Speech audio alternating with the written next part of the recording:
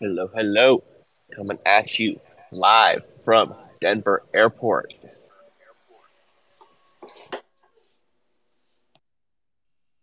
Hello, hello. What's up, Eshawn? Hey, Hey, hey, hey. welcome everyone to JavaScript Jam. I don't know if I Yeah. missed the beginning. There was a Woo. No, you didn't. We're about to go with the intro right now. okay. Yeah, buddy. But where in the world is Anthony San Diego right now? Where in the world is Anthony San Diego? Hey. I'm glad you You guys never know. get that joke. Um, so for those who don't know, Anthony almost didn't make it to host today, because of some travel difficulties. I think you how many hours were you on the tarmac before you Well, got? I was on the tarmac for I think about 4 hours, and then we had to switch planes, so it ended up about 6 or 7 hours delayed flight. Oh my Oh, gosh.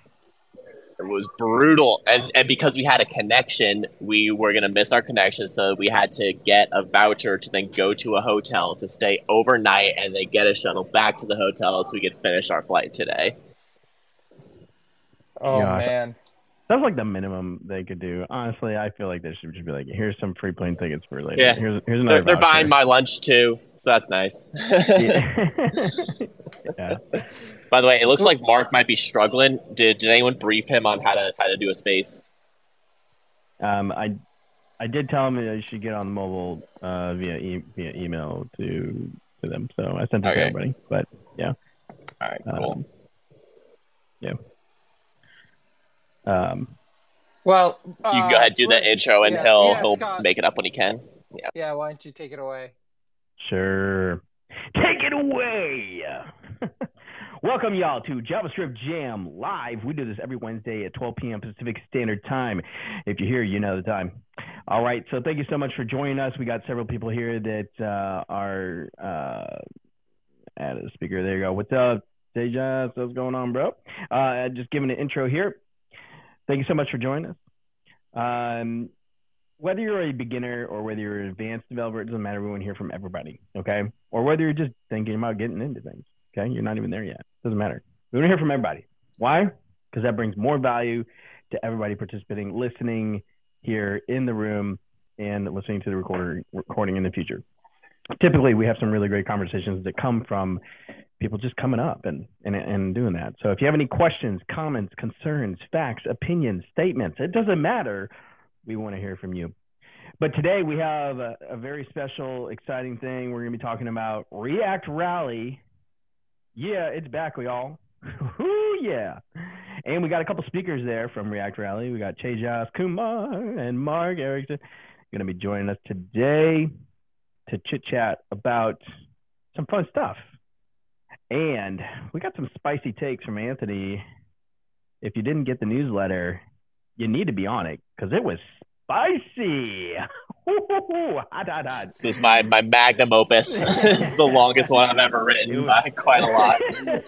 it was good though, y'all. Go to javascriptjam.com, sign up for the newsletter so you don't miss out. And you know what we're going to be talking about typically on these Wednesdays as well. So, all right. And we got Mark in. Awesome. At least I Fantastic. think I'm here. You are here. I hear you. Okay, cool. All right. So, Your sweet Simpson-y voice. yes, absolutely. So I'm going to go ahead. I'm just introducing myself, and we'll go around the table here. As so. So my name is Scott Steinlogan. I'm a technical community manager here at Edgio and co-host of this here podcast, JavaScript GM. Anthony, Ishan. Yo, I am a developer advocate at Edgio. Super happy to have our speakers here. Big fans, both of them. Yeah, same here. I'm Ishan Nand, VP of Product for the applications platform at Edgio. That's security, CDN, and Jamstack type hosting, if that word is still around, is what we It's offer. dead. And You're not excited to allowed to talk use to it our anymore. speakers. Yeah, we can talk about that maybe at some point today. But really excited to have the React Rally speakers here. Hi everyone. Awesome. Speakers, who would like to go first? Either one. Doesn't matter. Sure. Hi, I'm Mark Erikson. I am a senior front-end engineer at Replay, where we're building a time-traveling debugger for JavaScript applications. In my free time, I spend a lot of time answering questions about React and Redux. Hi everyone, I'm Tejas Kumar, and I am a developer advocate with a small consultancy called Yell.dev, and I have the privilege of working with a number of different dev tools, developer-oriented companies, helping out with DevRel if and where we can. And I'm thankful to be able to even say that Mark and I have worked together on some replay things in the past, so I'm really excited to be here and share in this conversation with everyone. Super exciting. Thank you so much for introducing yourselves. Y'all, let's give them a round of applause. Thank you so much for being here with us today. Woo! Yeah, give them some love. All right, cool. Anthony, do you want to kick it off? I just want to first say I want to take a second, blow some smoke up both your butts because I think you two are both just really great community members. I've always seen you both out there just doing DevRel right. I feel like so. I'd be kind of curious, what does DevRel mean to both of you? Mark, do you wanna take this one first? I can try. Actually, it's really ironic because I started working at Replay March of last year, and I'd only been doing the job search thing for a couple months before that. And I'd said publicly I was looking for a new job, and I was very specific that I was looking for a full-time 100% developer role. And someone actually contacted me and said, we're looking for a DevRel position. Are you interested? And I remember mentioning this on the side to some folks. I'm like, that is clearly not what I'm looking for. Why would anyone be suggesting that to me? And they messaged back and said, Mark, you've basically been doing DevRel for Redux for years. I'm like, oh, okay, that's an interesting. It's a shocking revelation to hear. I've known other people who've had a similar moment before. So I mean, in that sense, I don't necessarily have a lot of feedback on the term DevRel because it's not a term that I've normally applied to myself, even if that is kind of how you could actually classify what I've been doing. I guess my question would be then, what is it that you think that makes people see you as DevRel if you even don't see yourself that way? So, I mean, I've done a bunch of stuff, but I've thought of it more in terms of being a maintainer and trying to support the community, which, I mean, I guess is actually maybe a decent starting definition of DevRel. I mean, there's the actual maintainer work of working on the library, fixing bugs, adding new features, improving tests. There's writing lots and lots of documentation. But then it's also about being very proactive and watching community discussions, seeing what kinds of questions people are asking, intentionally going to the places where people are asking questions, Reddit, Twitter, Stack Overflow, issues, Discord, actively looking for and responding to those questions, and then getting a sense of what kind of problems people are running into and rolling that back into the library and trying to come up with APIs and documentation and whatnot that actually address those questions so that things get handled ahead of time. Awesome. And then Tejas? Yeah. I mean, it's funny because Mark, what you mentioned you were doing on Redux was basically DevRel, right? It's even I see that kind of as you mentioned it because that's to me what DevRel is. It's developer relations, and being an open source maintainer is probably a very relational thing because you're dealing with people most of the time. You're dealing with issues that random people will open and say, hey, I'm having trouble with this, or hey, this doesn't work, or hey, this API confuses me. And then you've got to literally relationally engage and talk through, okay, do you have a reproduction? Do you have a replay? You have to work with people. And it's true not just for maintainers, but in open source in general. So I feel like open source itself is very DevRel heavy, and I think a lot of us just don't see it that way. Um, and so to me, it's that, right? It's developer relations. It's having relationships with developers, and ideally good ones. If you throw capitalism into the mix, then it becomes having these relationships for the purpose of, profit and increasing shareholder worth, which sure, that's a nuance, but fundamentally, I think at a baseline foundational level, it's literally just having a relationship with developers of sorts, and ideally that relationship is high quality. And then, marketing and add-ons and all these things come on top of that. But by and large, it's just a relationship. So I guess to some degree, even this Twitter space is a DevRel thing. I'm talking to all of you developers, and what we're doing together is we're creating a relationship that is DevRel. If I have a relationship with one of the listeners here whose name is Dev, that's like DevRel Square. That's like DevRel. You know what I'm saying? That's funny. Yeah, no, I love that, and I love that. Both your answers were fairly different, but the great thing about DevRel is that it is kind of what you make it. I've known so many people who do it so differently and prioritize different things, and there tends to be kind of like overlapping Venn diagrams of concerns that people have. They land somewhere differently, but yeah, go ahead, Tejas. Yeah, I just wanted to add, to some people, DevRel is considered a grift. And I can kind of see how they would get there. And unfortunately, this is a consequence of the age of having such wide reach available to us on platforms like Twitter and LinkedIn and so on. I was talking to a very prominent member of the web dev ecosystem, and I said, "Hey, can I get some feedback? I'm curious what you think of me." And he was like, "Yeah, you give me grifter vibes." And I was like, "Whoa, okay, tell me more." And there seems to be this conception that folks involved in DevRel are kind of just hype machines to make something look cool and sexy. And I don't think that's what DevRel is, because like it's kind of like having this uncle who always comes to you with like, you should invest in this new thing. You should invest in like giving you investment advice because it's sexy, right? That's, I think, not necessarily what DevRel is. It's not saying, hey, go invest here or invest there, but it's literally just relationships and high quality relationships. I think it may also be a function of, when it's an official position within an organization, where it sits in the org and what KPIs it's held to.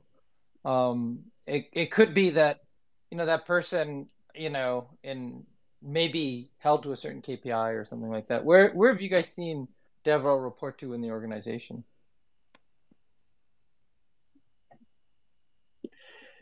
My previous job was for a large bureaucratic corporation, so there was no DevRel involved whatsoever there. And then Replay, or pretty small startups, there's not even much of an org per se. It's in Replay. It's one Discord channel that I used to keep talking in. That I don't know if it's still active or not.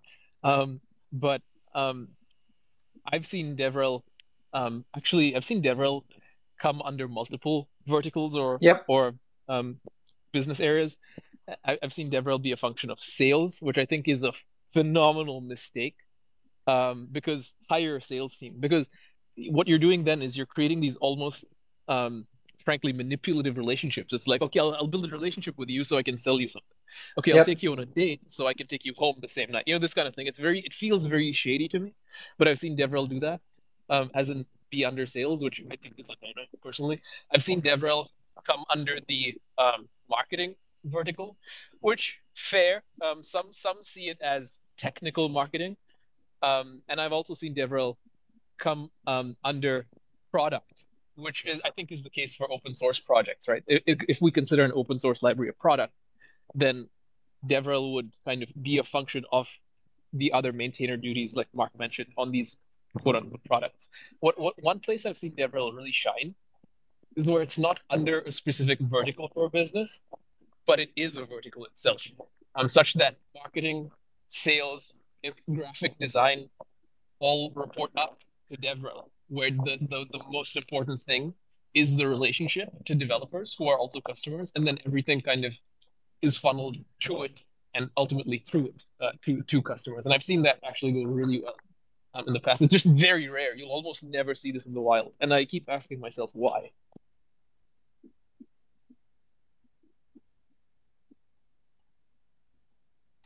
Awesome. So, do we want to start getting into the? Well, actually, we should talk about React Rally. What is React Rally? Yeah. I was about to say. Yeah. So, real quick, I mean, first of all, I would say, React Rally is a community conference about React and topics interesting to React developers, focusing on friendly, kind of welcoming atmosphere like a lot of conferences, right? But engaging talks from like new and established speakers, and then like plenty of hallway track stuff, time to chat with interesting folks too. And there's plenty of speakers that are going to be there that you all probably know.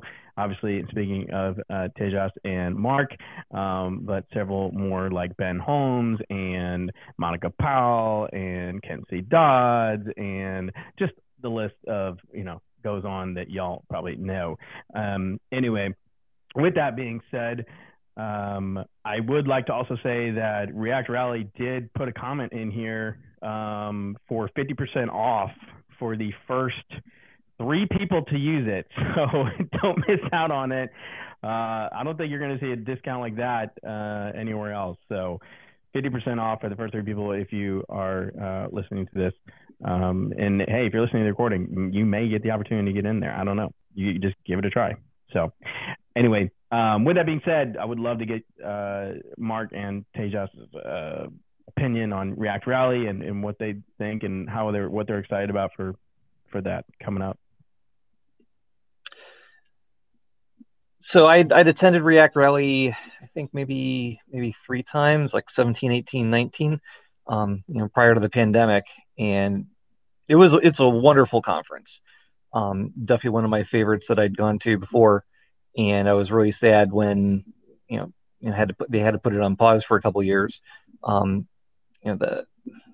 The atmosphere, the organization, like every conference ends up having its own unique vibe, and it's a combination of how it's organized and who's there, and then like some intentional factors about how it's being run. And one of the things I appreciated was they gave us like a couple hour long lunch breaks, sent us off with a bit of cash, and it's like, yeah, go find restaurants nearby, go out with a bunch of people, take time to sit down and talk and get to know folks. Being very intentional about trying to make it more of like a community hallway track kind of feel. That's awesome. So that was definitely something I appreciated. Yeah, I've never been to React Rally ever before. It's my first time. But exactly what Mark said, I keep hearing this from everybody, and I keep hearing that it's got the vibe that's like playful and whimsical and just fun. And I've yet to experience it, but I'll report back when I do. I'm just really excited. Unfortunately, I won't be there for the entire thing, I don't think. I've got some business in Europe shortly after, but yeah, I'm excited to see how it goes. And of course, hang out with what I call, and I don't mean this disrespectfully at all, but hang out with what I call the traveling circus. And this is just people you just see like in different countries over and over again, just friends who I absolutely adore, people like Mark and Kent and others. So yeah, it's going to be great. Mm-hmm. Yeah, that's great. One of my favorite conferences I've ever attended, it was because of the hallway track. And they do exactly what you described, which is they really emphasize that. So that's great to hear. That's a real value add. It's really where, if people come on wanting to break into the industry or further their career, this is how you build relationships that will eventually become friendships, which may eventually lead to other things in your career, as well as gain insights. That's good to hear that they're emphasizing that instead of just talks. Mm-hmm. But speaking of talks, you guys are both speakers. I'd love to hear, your pitches for them. I've got the description. We'll start with Tejas. Yours is, why everybody needs to use a framework. Do you want to, talk us through your talk? Sure. Give a preview. Yeah, like some sneaky bits. Sneaky bits. That's or a trailer, like in a world where dominated by frameworks.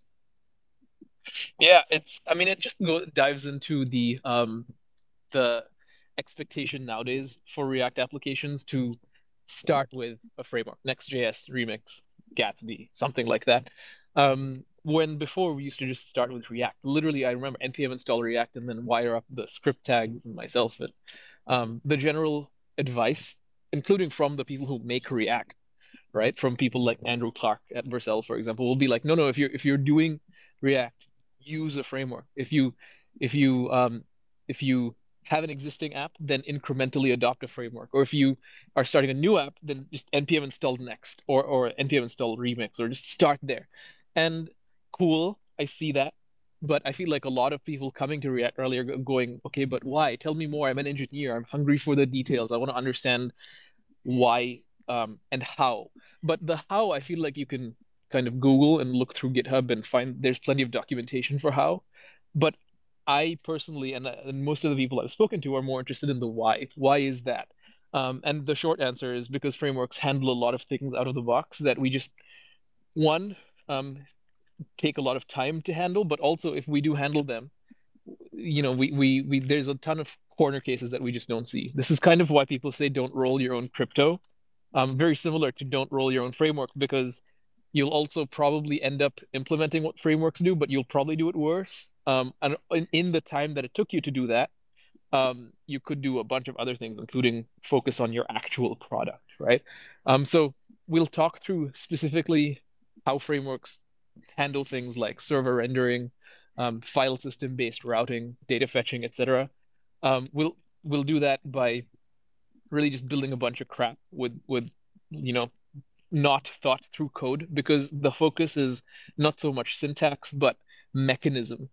What does it save us from, and how, in a very crude way, in a top contour way, does it save us from this? And the goal is, I think it's 25 to 30 minutes, so we'll come away with a bare bones understanding of that. And ideally, we understand the why behind the sentiment. I like the use of live code examples. So it's not just an abstract principle, but you're going to give people a visceral feel. Like that's where you really know the concept is when you're like, oh yeah, I've seen getting burned by that.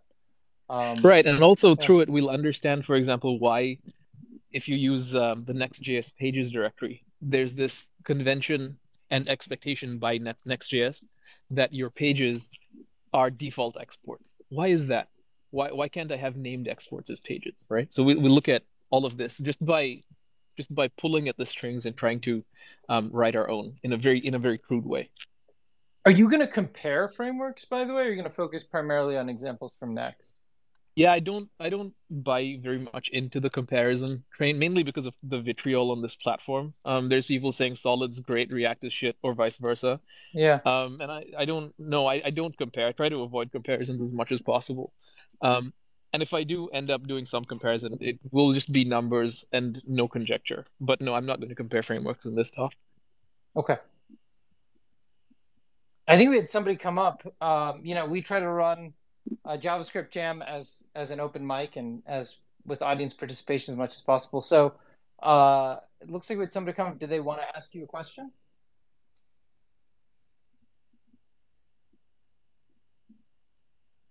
We'll try this one.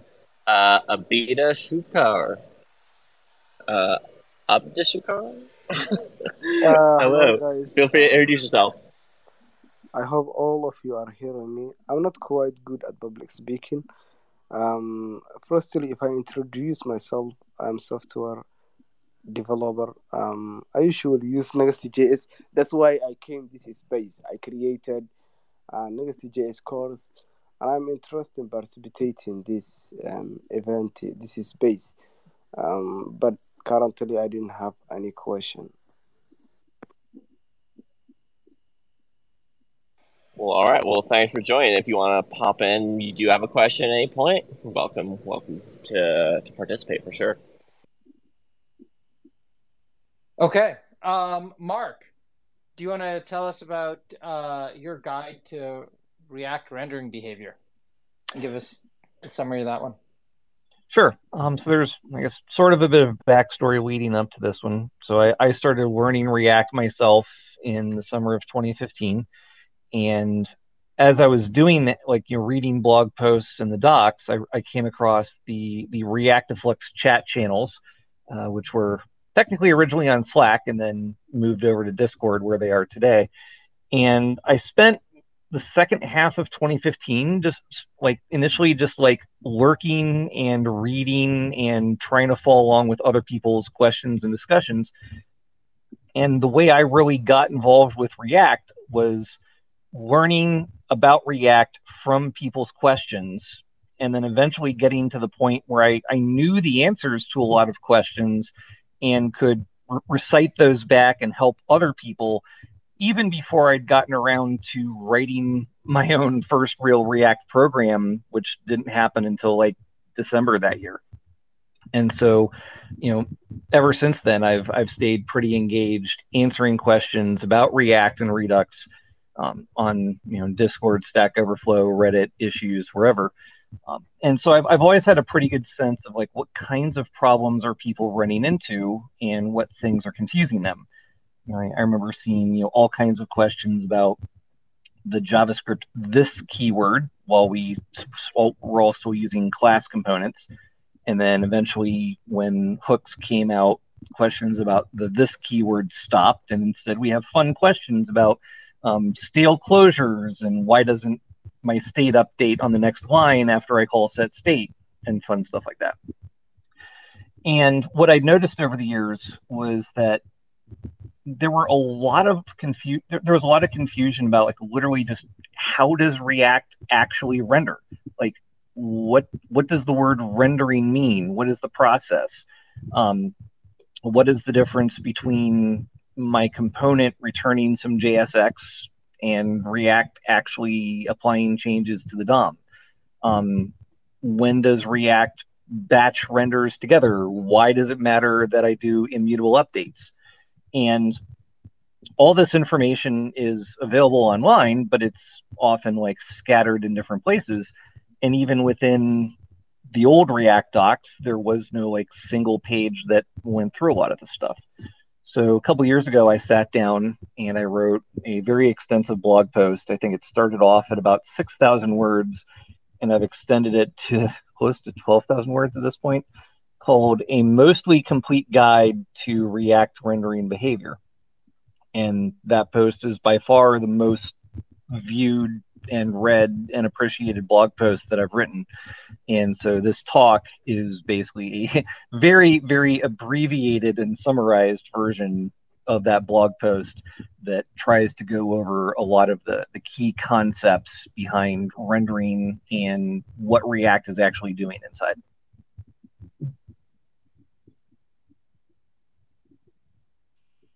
Great, thank you. So a couple follow-up questions on that. I think maybe we should clarify, when you're talking about React rendering, you're mostly going to be talking about client-side rendering and reconciliation, rendering in the browser, as opposed to there's a bunch of, I've seen talks saying a guide to React rendering patterns, and they're talking about ISG versus SSR. Are you covering that full spectrum or just client? No, I'm not talking about I'm not talking about anything server side. I'm not talking about anything server components. This is strictly the client side behavior.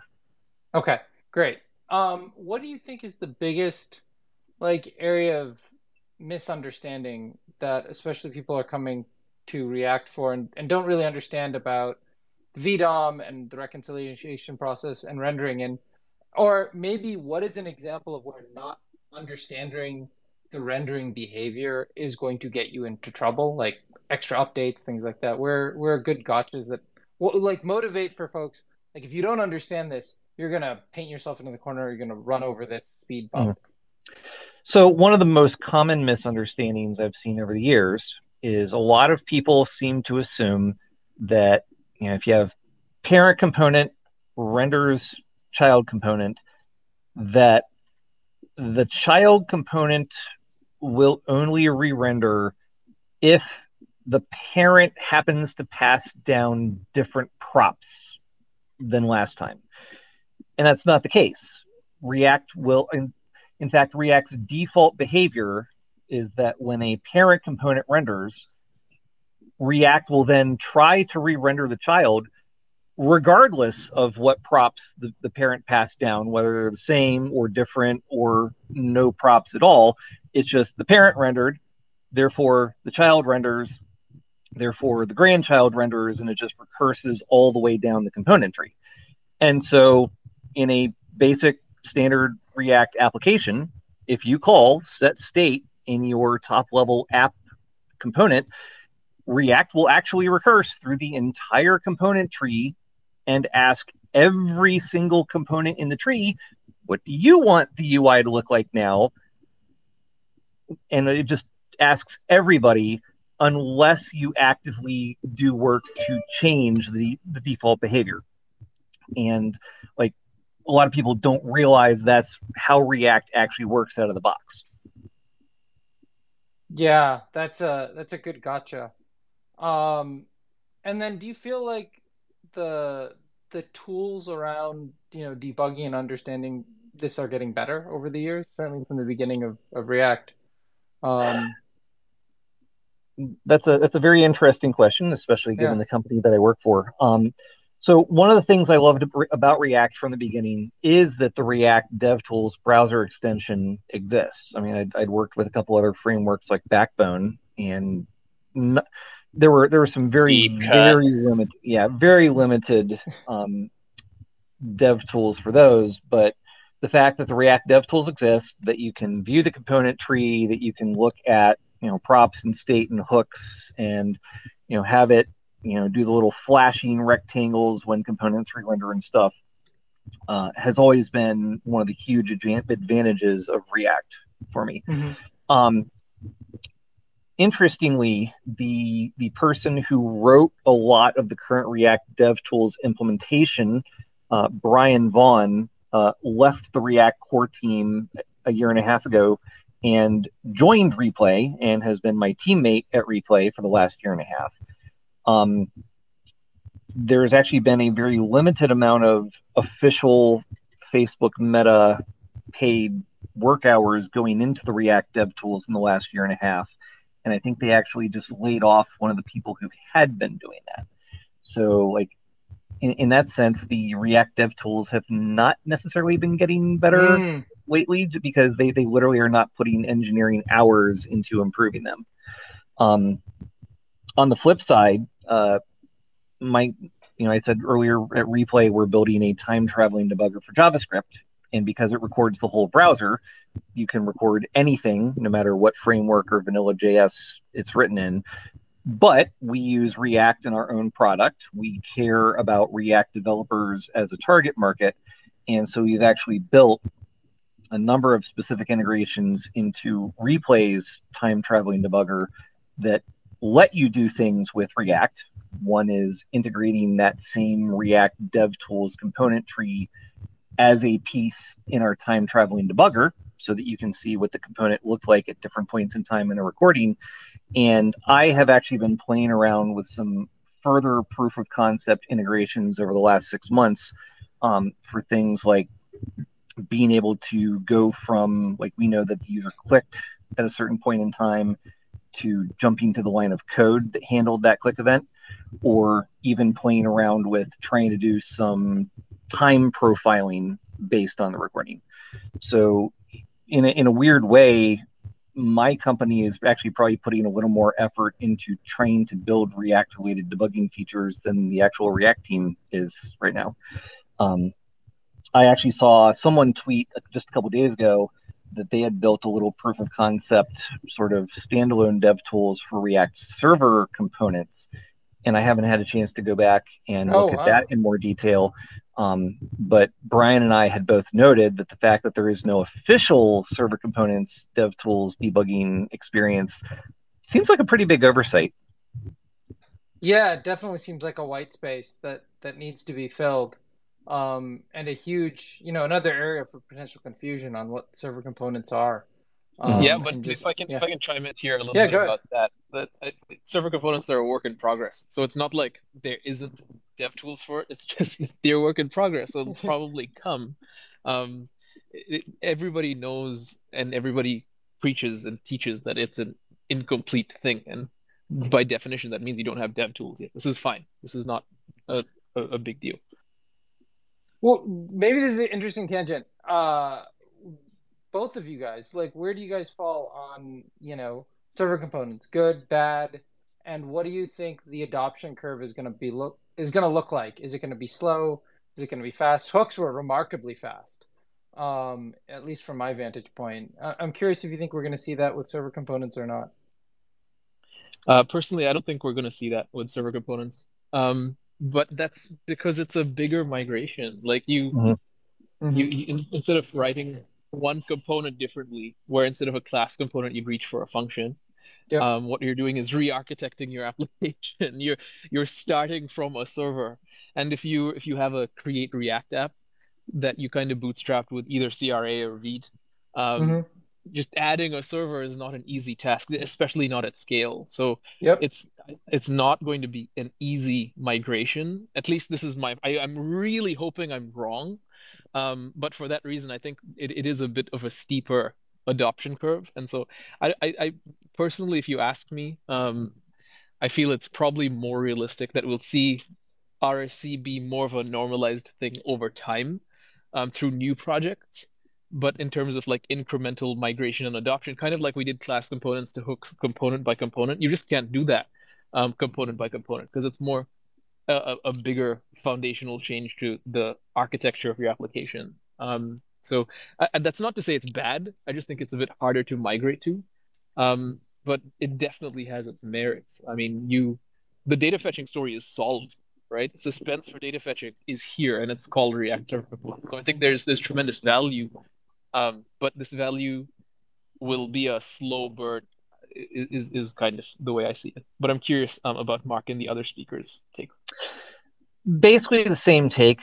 And I've actually had a number of discussions with folks on the React team over the last few months, both in person at conferences and via some some chat channels. I am positive on server components as a concept. I think that they have value and they can be potentially useful. I am rather pessimistic on the way they've been rolled out and the lack of documentation and migration story. I fully acknowledge everything Tejas said with they're a work in progress, and we can't expect to have everything right away. But my own personal complaints and the complaints that I have seen many people in the community express in various discussions is that it's horribly confusing for, like some of the documentation on how to use them only exists within the next documentation site. There is nothing on the core React doc site about what they are, how to use them, how they fit in architecturally. There's nothing about how to migrate an existing single page app to take advantage of server components. And lots of people are upset that the React team just switched from recommending create React app to saying, well, use a framework next to Remix, and well, I guess if you don't want to, you can use the, I guess, literally with the phrase, we can't stop you in the docs. And that has rubbed a lot of people the wrong way. And a lot of folks aren't convinced that their scenarios would benefit from server components. So I think the technology has a lot of potential. I think the rollout and the marketing and the developer education has been, frankly, pretty poorly handled. They are trying to work towards fixing that, but it's a very delayed effort. Yeah, and I think part of that is I think actually a substantial part of that is the fact that what is and was a work in progress, that is React Server Components, was somehow enveloped in a more wider, more generally available release that is Next.js 13 App Router. And so we have something that people are saying, yeah, Next.js 13 App Router is production ready, but actually RSCs are not production ready, and they're still a work in progress. So there's this dissonance between, okay, well then what's Canary, what's not? And I think that has a lot of fuel to this fire that I think, Mark, you're alluding to. Unfortunately, that's just one of the mistakes that we learned from. But yes, I also wanted to agree with that. And one other point to bounce off of that. So the React team has been doing a lot of development work, and you now have sort of this weird versioning split in React itself, where the last public release, 18.2, came out over a year ago. Next uses a special canary build if you're using the app router, but there's no formal documentation for what any given canary version actually has. And so this has resulted in weirdness where people have sometimes run into bugs and reported them to libraries like Redux Toolkit and Apollo and said, my app broke. And number one, we find out that, okay, well, you tried to put Redux, like a React Redux provider component in what actually turned out to be a server component in the app router, and you can't do that because context doesn't work. Or you ran into a weird edge case with a canary build where technically you could declare a client component as async, but then it gets stuck in an infinite loop. And this has actually caused a lot of pain and frustration for us as library maintainers. And my co-maintainer, Lenz Weber, who works on both Redux Toolkit and Apollo, put up a very detailed blog post a few weeks ago where he's like, we like the idea of server components, but this has caused a lot of problems for us as library maintainers in the ecosystem. Here's what we've experienced. And we have a couple of ideas for both technical and documentation improvements if anyone on the React team is interested. And we got a lot of people saying, okay, yeah, I see where you're coming from. And, frankly, no one from the React team has ever really followed up on the issues we raised. Yeah, I mean, there's a lot to unpack there. And, in some sense, it's interesting because it's not that, Meta makes, revenue directly from React. And so it can be, I'm sure for those within the team, a little bit thankless.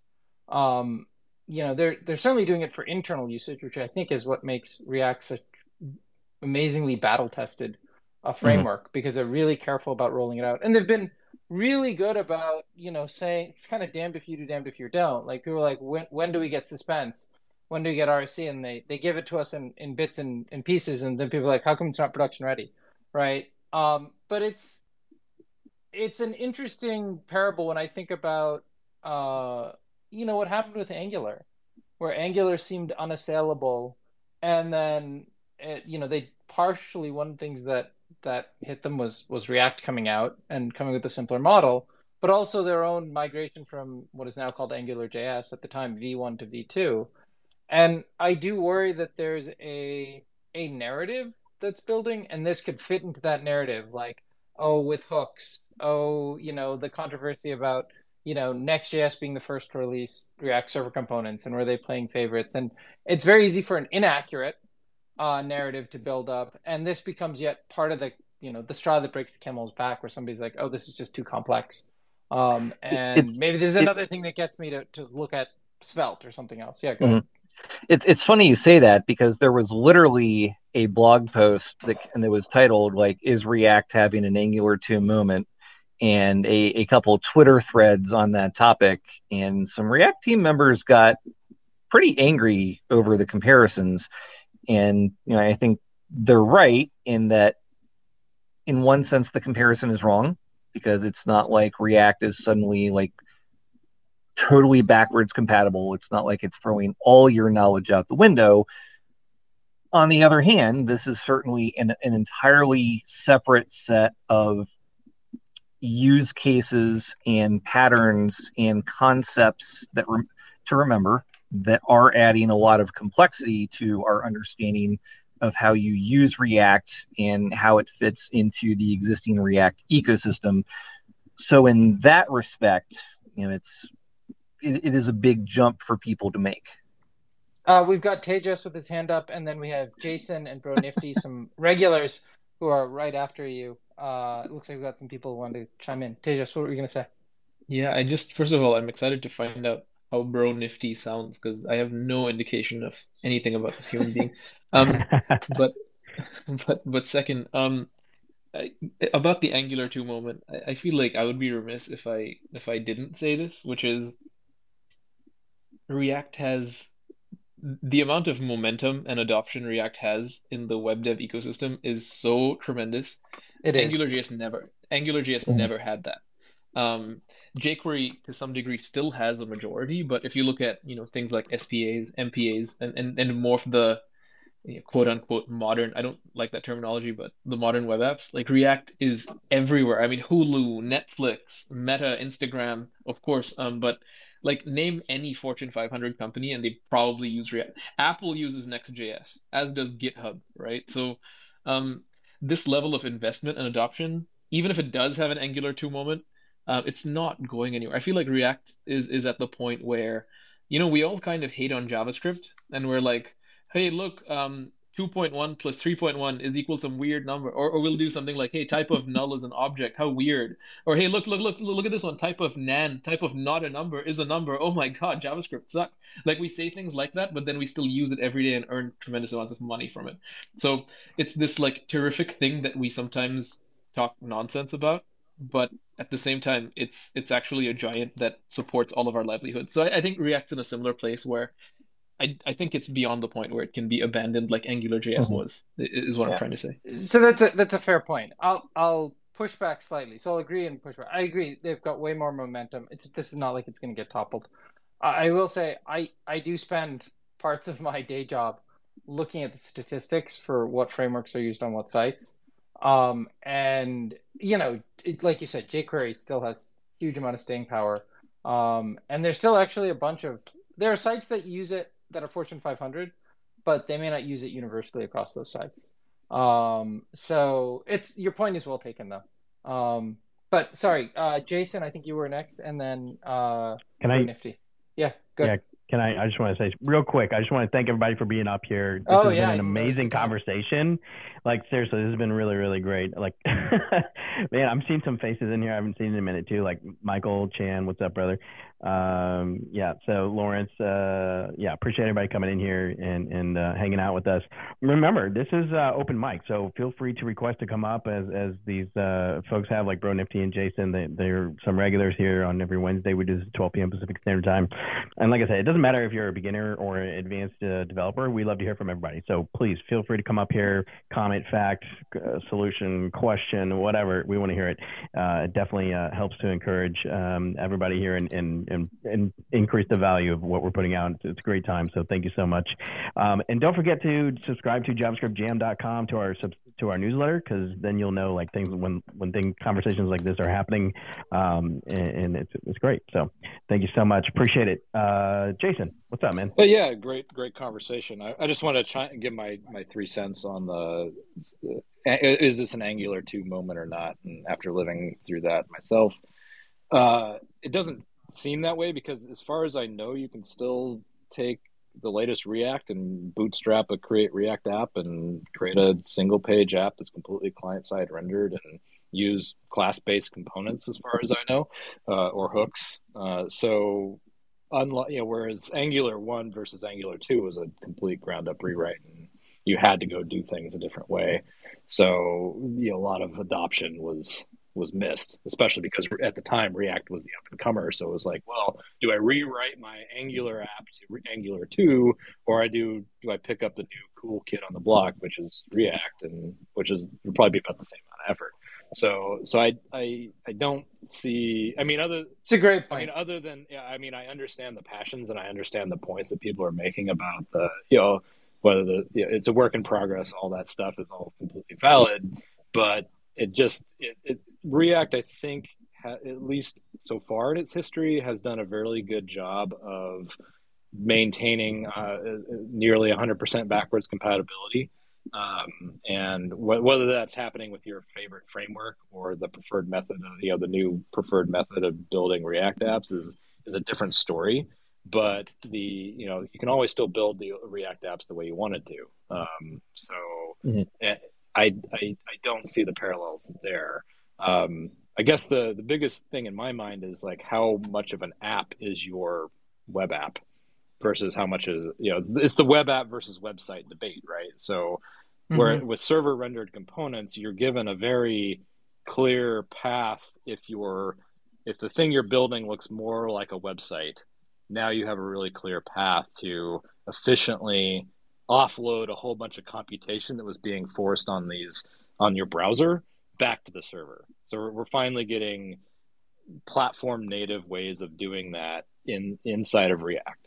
And they're figuring out how to do that. And Next clearly has an incentive. Vercel clearly has an incentive because they're selling they're selling server rendering capacity. They have an incentive to make sure that you have a really good way to do that. And so if you're building an e-com site or a blog or anything that kind of looks or smells like that, then this gives you a really good, perfect framework. Should you be having a whole bunch of client-side state and a whole bunch of client-side rendering to display your products on the internet? Maybe, probably not. Anyway, so I think we're given another option especially for like the Jamstack community or where we're mainly talking about here is you should probably do all your rendering on the server and ship HTML as much as possible. And then have a really seamless and transparent way, hopefully, eventually, to do JavaScript when you have to on the client. So it makes a whole lot of sense for those use cases.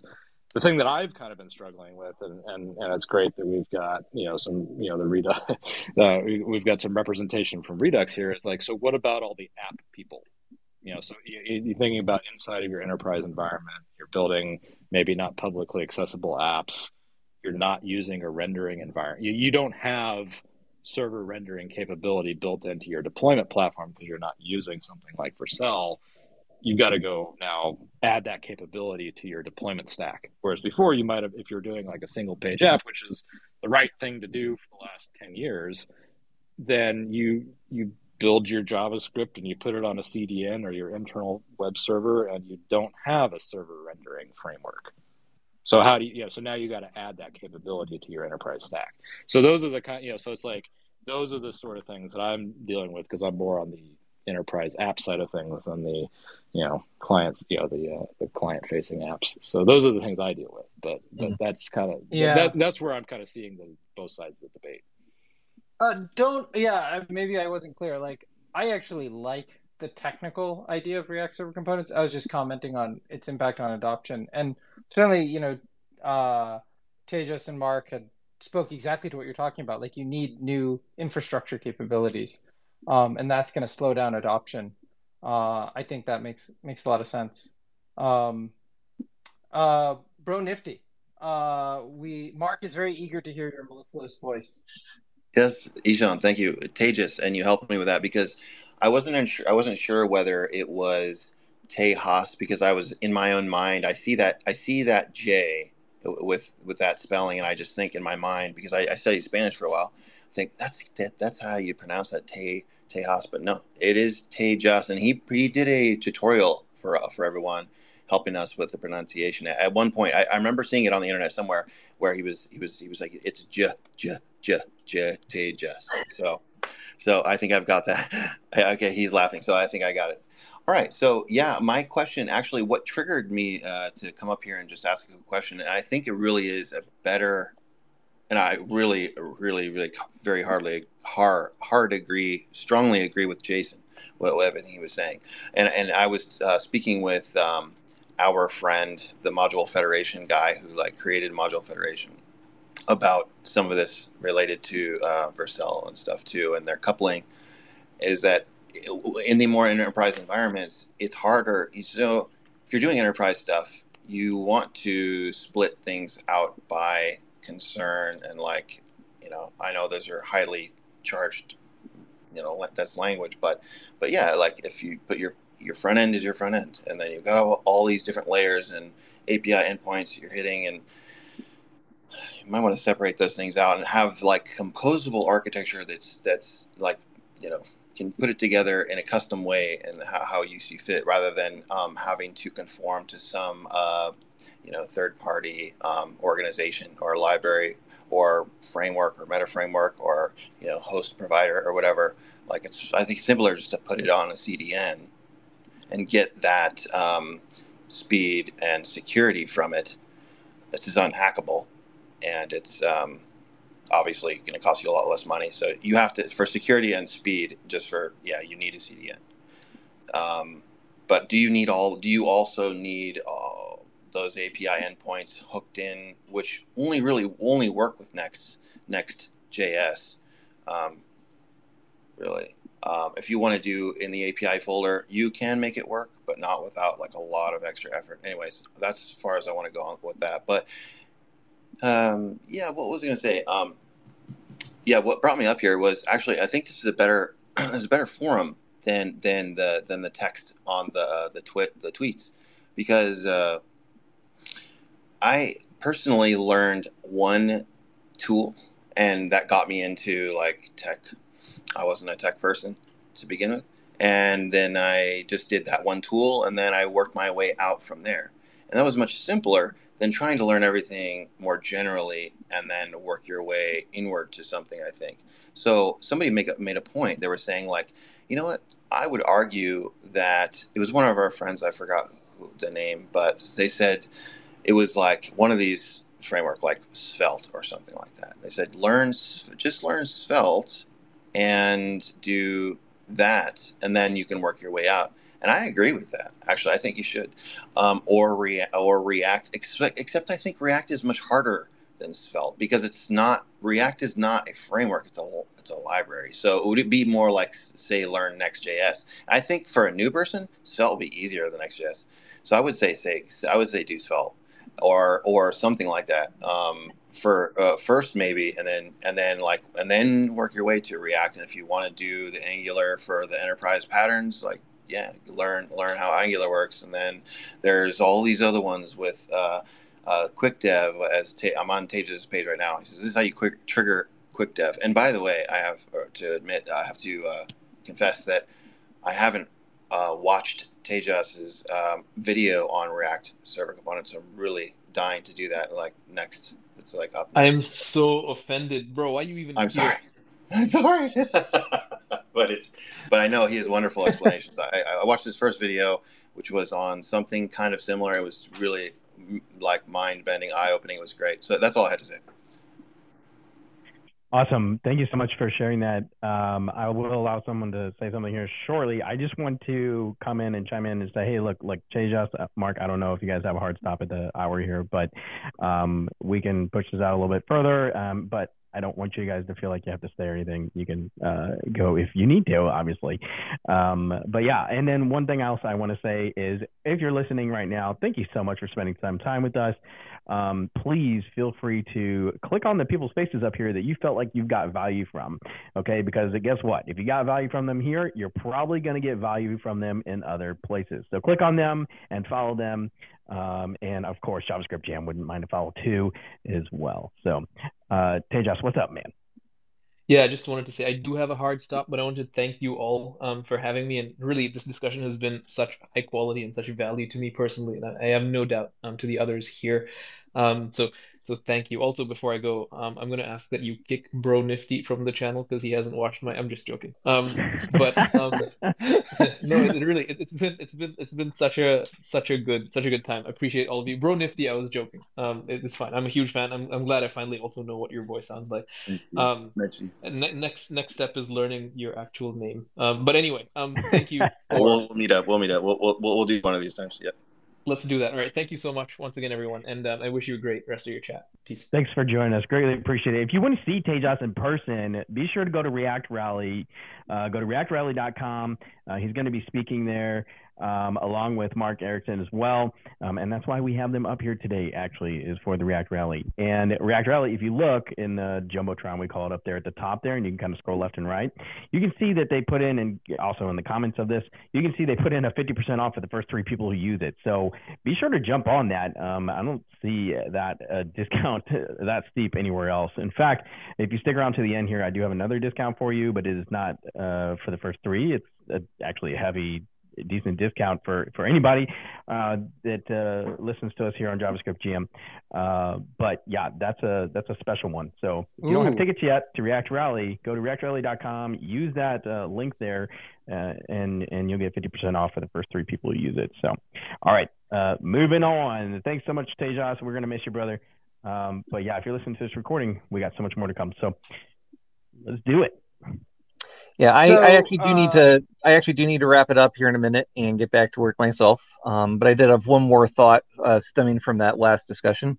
I've spent a lot of my work on Redux thinking about documentation and tutorials. I rewrote our tutorials from scratch a couple of years ago to feature the newer Redux toolkit package that we'd put out and teach that as the standard preferred way to write Redux code. I spent a lot of time talking with Dan and some with Rachel as they were rewriting the React documentation and trying to provide some feedback on what was going into there. I mean, they were the ones doing the work. I was offering comments from the peanut gallery. I will say that I have some kind of open questions at the moment about what is the preferred way to learn React at this point. So on the one hand, we've got the fantastic new official React docs at react.dev. And there's a wonderful tutorial sequence in there that walks you through the basics of thinking about components and rendering and mapping over lists and adding state and dealing with effects and when do I actually need use effect and a whole bunch of other stuff. And it's wonderfully organized. It's got in-page sandboxes and little quiz-like examples, and that is wonderful. But I do feel like there's both at the moment, a missing step right after that tutorial. And I also don't yet know how learning server components is supposed to fit into that. So right now, someone could sit down and go through the new React docs tutorial, and they would learn a lot. And it's really good information, but all of it is in-page in the sandboxes there. And so then I feel like someone's going to finish that and they're going to ask, okay, well, I've learned this information. What do I do now? And number one, at the moment, I don't think there is a explicit set of instructions that says, okay, here's how you go off and start a new React project. There's nothing that says you've learned how to write components.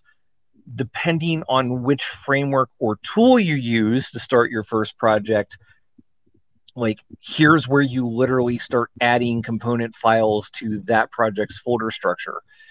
And there's nothing that would even they recommend Next as the obvious framework to use. There's nothing that links the tutorial to how would I jump into a Next project and start working on it. And Next, in turn, if you create a new Next project and just select yes to all the defaults, it basically sets you up with a server component app router driven project, unless you to say no to certain options, or you specifically start putting files in the pages folder. And server components simplify a few things because you no longer have to fetch any use effect or add React query and React router to a project or something like that. But on the other hand, they bring in their own different set of technical constraints. So in that sense, I don't know what the right React learning path should be at this point. My mind partly says your first standalone try it for myself React project should probably still be a single page application, but Create React app is deprecated. They Veet gets mentioned, but it's just barely a passing thing in the React docs. And if you go into Next, there's all these additional Next isms you have to learn. And if you start doing server components, that's sort of different than just traditional client-side React by itself. So I don't have any answers. I, again, have kind of like nudged the React team and said, hey, I think these are some docs deficiencies that you really need to fill in. But I think all those things together make learning React more complicated than it used to be. Yeah, I think that's a good point. In some sense, I think the React has benefited from a community of people who are filling in those educational gaps historically. Mm-hmm. Like if you think back before I guess it's no longer beta, but the new React docs, we're just out of step with like hooks in certain cases for a while. Mm-hmm. And I guess like we said, it's not for them. It's they don't make direct revenue off of it, and I can imagine their resources are constrained, and that's actually been a double-edged sword in that there's a gap, but it's also I think encouraged people to fill in those gaps in the community. But I totally hear what you're saying. It's like, how do you go from beginner to intermediate when you could suddenly go down a completely different hole and you're like, wait, I never learned any of this in the first set of tutorials. Mm-hmm. It's a really great point. Eric is another regular. Eric, do you have a question, or you want to switch us to another topic? Great to see you again. Yeah, hi. No, I just wanted to chime in on this. Like, the incentives, like, always look at the incentives. Like, Facebook, Meta, like, they released this framework, and they were using it internally, and they released it to the rest of us, and boy, did we suck it up. But they didn't give us any of their internal ways of doing things, forms, and and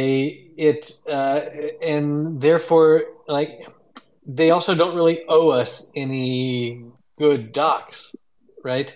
It's like they released this, and hey, if you guys want to use it, I mean, in the same way that all open source, like, the authors don't really owe you anything, but it's just, I wonder if there's a way to manage or create an open source framework that incentivizes good documentation for the consumers, because React isn't it, Angular wasn't it. Maybe these other platforms, maybe Vercel is like monetizing how, gosh, Next sure is cool. Hey, the easiest way to deploy Next is, come pay us. But I don't know. It's kind of an interesting conundrum in the open source world of, yes, the docs suck, but who wants to make the docs not suck? I don't know. Mm-hmm. Yeah, I mean, go ahead, Mark. Oh yeah, I mean, there's so many different gradients on the spectrum between, I have thrown up a repo and it's OSS licensed and anyone can grab the code if they want, to I have attempted to document this tool, to I am actually trying to, in essence, market it and get other people to use it, to I am trying to form a community around this. And certainly no one is obligated to put in the time and effort to make the thing usable, but to a certain extent, once a thing reaches a certain size, there's sort of a counter obligation. The bad analogy is like, there's some fantasy authors out there who I will not name, who have started series that are not finished, and they have fans clamoring for the next book to come out. And what's the implied contract between an author and their fans? I mean, the fans would be jerks if they demand the author put out the next book right now or else. On the other hand, the author has sort of said, like, this is a series, it's not done yet. I intend to get the next books out. So there's a semi-implied obligation. And Good so metaphor. I think you could sort of make the parallel here that, okay, if you've published the framework and you are, in essence, trying to get people to use it, how much obligation does that in turn impose to put more time into making it usable and documented?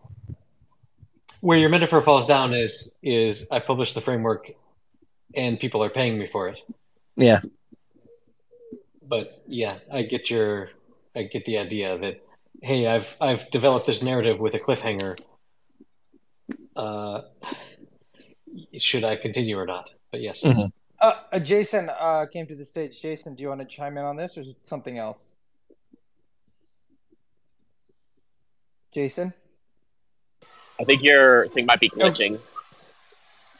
Oh, is he speaking and I can't hear him? No, he's a listener according to mine. Oh, okay. Yeah, he shows up as You got spaced. Okay, well then... You got spaced, Deshaun. Yeah. Oh, I got spaced. Welcome to Spaces. He's coming up right now. If he did have something to say. Okay. While we're waiting for him to come sorry, up. There we go. Twitter client crashed, and when I rejoined, I was a listener again. I didn't have any pending questions or remarks.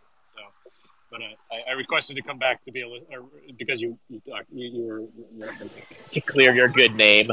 Yes. Your audio is also totally jacked. So yeah. Dude, I'm on a bike ride right now, so I was just trying to be a listener.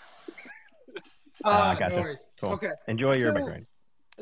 Maybe the spicy take on this is I'll propose is maybe our bar for a good open source project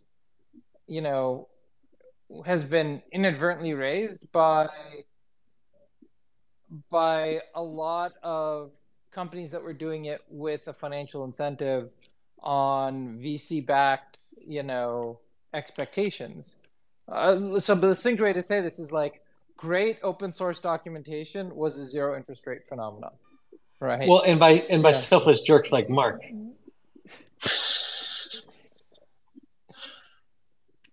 Right? But I guess what I'm saying is like our expectations are high because of the amount of effort that went into it, and in some cases it was incentivized. In some cases, well, in Mark's case, actually, it makes sense. Like they're actually filling a white space that is being left open by the creators, in a sense, of the framework. But I mean, that's really what I'm getting at. It's the same thing you were saying earlier on incentives. It's like that famous either Buffett or I don't know, one of those management guys was like, "Show me the incentives, I'll show you the outcome." And now we've seen. In the current macroeconomic environment, there's less funding for that potentially in the market, and I think it'll be interesting to see what happens to the ecosystem. Mm-hmm. All right. On that note, I need to actually call it a day and try to get a little more actual productive stuff done here at the day job. So, thank you all for the time. Thank you. Thank you so much, Mark. Yeah. Thanks, Mark. Yeah, greatly appreciate you, man. And don't forget to follow Mark. And if you want to see him in person, live, he's going to be speaking at React Rally. And there's that discount there, 50% off for the first 3 people only. So if you haven't grabbed it yet, and if they're not gone yet, I have no idea. You might want to get it now if you're planning on trying to attend React Rally. But we're sticking around here to the end, and I just want to go ahead and I'll throw in the comments here later as soon as we jump off. There's another link that I have. So if you couldn't get the 50% off and you weren't able to jump on that train, then it's okay, because I still got something for you. React Rally hooked us up, and they're letting us give you 35% off, period. So that's pretty crazy. How awesome is that? If you haven't gotten your tickets yet, try this 50% one. If it don't work, I got a 35% one for you later. All right.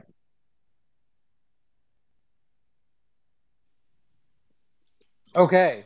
By the way, we should remind folks what are the dates for React Rally and where it's located. Yeah, that's probably a great idea. I don't even think we mentioned in the beginning, did we? So it's Thursday, August 17th and Friday, August 18th. And there's lots of great speakers, including Tejas, who was in here earlier, Mark, who just dropped out. So Tejas, Kumar, Mark Erikson, several names you guys probably know, Kent Dodds, Shirley Wu. I don't know. I'm just kind of throwing some random names out there that y'all might know. But yeah, some exciting ones. Monica Powell, Ben Holmes, Astro in there. Good stuff, right? Lots of great people to hear from. And it's in the beautiful city of Salt Lake City. So yeah, lots of wonderful views on views if you want to go. All right. I'm sorry. How can you say Kent Dodds? Sure. Kent C. Dodds. I apologize. There you go. Jeez Louise. Please. You know what? Jeez Louise. Don't swear like a Mormon. Come on. Yeah, I mean, hey, he's the one who suggested that we hook up and chat with React Rally about doing some things with them. So thank you, Kent, for the connection with React Rally. We're excited for it. We did a collaboration with actually Remix too, and we had a great time there doing that. So onward and upward, you folks. Don't miss out on your chance to network with some great folks and learn some things. Now I want to know, what does the C stand for? I'll ask him in the next time we get him on one here. Yeah. It's for the rhyme. You have to say KCD, so it all goes together, right? He just added that just to rhyme it. Yeah. So now he needs to show up. C++, maybe. That's C++. That's it. Yeah. Right. Yeah. And now he needs to show up to KCDC so he can. Yeah. Okay. I knew somebody whose last name was Webb, and I was so jealous. Awesome. So we're coming towards the end, but maybe we'll cover this in a future episode. Anthony, in the great newsletter he puts together, and again, go to javascriptjam.com. You can subscribe to the newsletter. And Anthony does a story of the week in the JavaScript ecosystem. Anthony hosts another podcast. He's also in the core team of Redwood.js.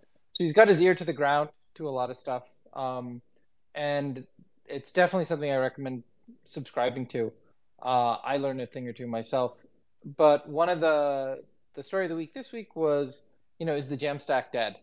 I'd love to get either Anthony or any of those speakers on their take on, that story. And if you missed it, the news was basically that the creators of the term are moving on.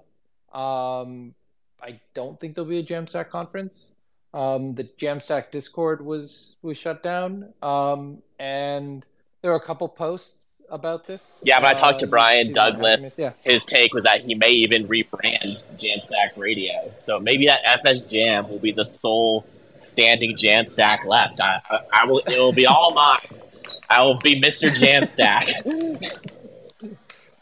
Maybe you can get them to sell you the trademark. I'll give you $10. But yeah, do you want to?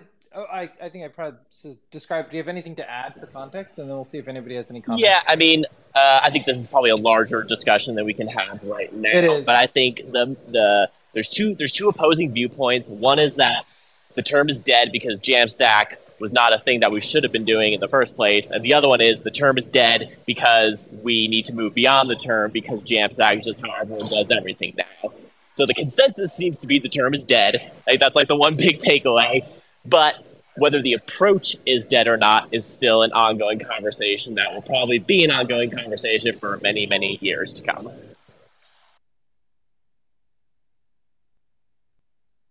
Yeah, and I'll... Sorry. Oh, go ahead. I wasn't going to say anything more important than you. I don't know about that. Go ahead. All right. I was just going to say maybe it's just... I'm sorry, Ishan. I apologize for talking over you. I was just real quick.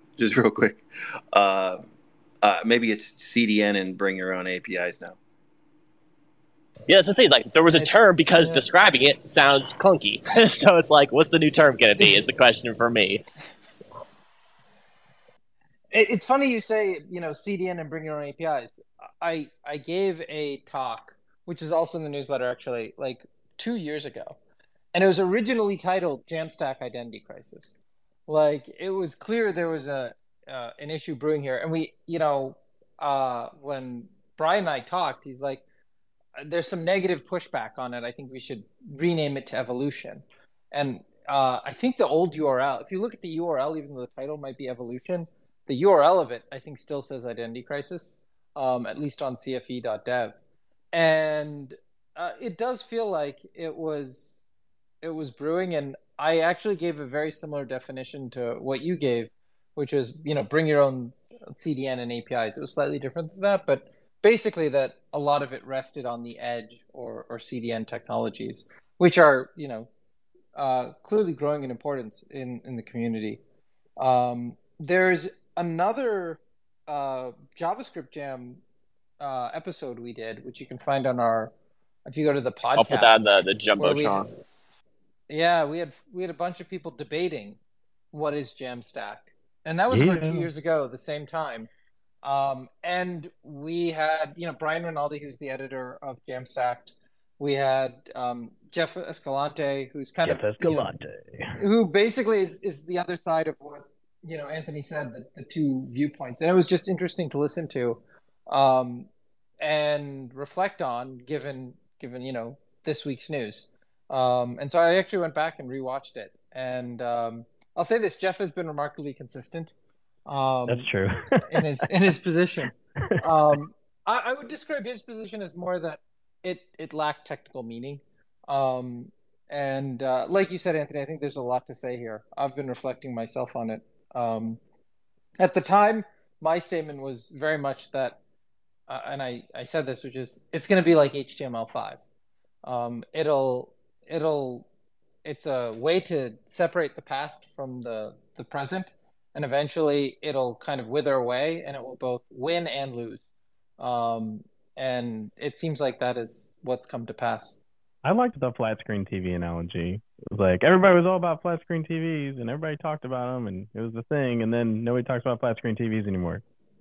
But the funny thing is, everybody has flat screens in their homes everywhere, right? So, yeah, and real quick, just on the CFE.dev, it just made me think of something when you brought that up, Ishan. Someone in the audience here, Nick Taylor, he has a new show, a talk show on CFE.dev, like one of the talk shows there, one of the four, and it's Too Full, Too Stack.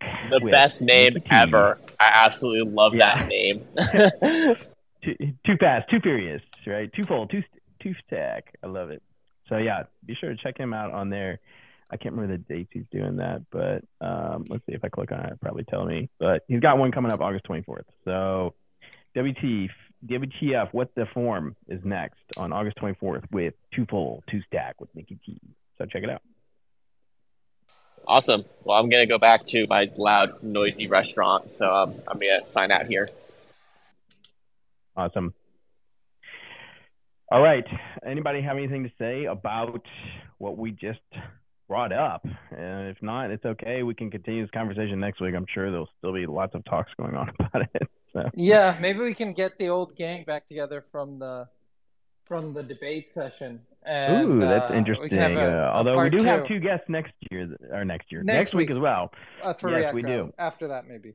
Yeah, after that probably, yes. So it'll be good. And so be sure to join us next week as well. Like I said, though, earlier, if you got value from anybody up here on stage, click on their name, follow them, because you're probably going to get value from them in other places. Give JavaScript Jam a follow. Go to javascriptjam.com, sign up for that newsletter. We're just talking about all the meaty bits in there, that the spicy takes that Anthony puts together in there. The latest in the web devs, for sure. Check it out. That sounds like a great newsletter. The latest in the web devs. No, okay. Terrible title. Anyway, thank y'all so much for showing up. We love y'all. We appreciate y'all. And come join us next week.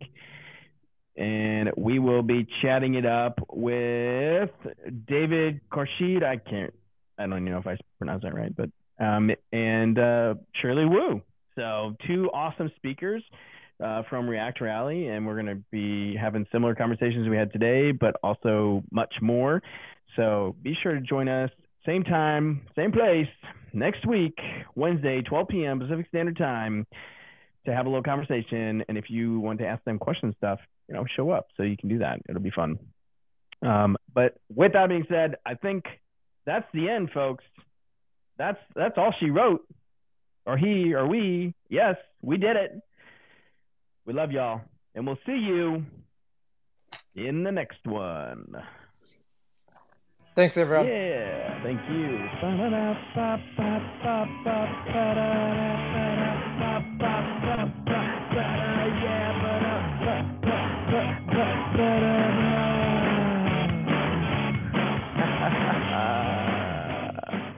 Thank y'all.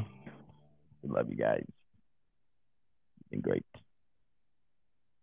See you in the next one. Peace.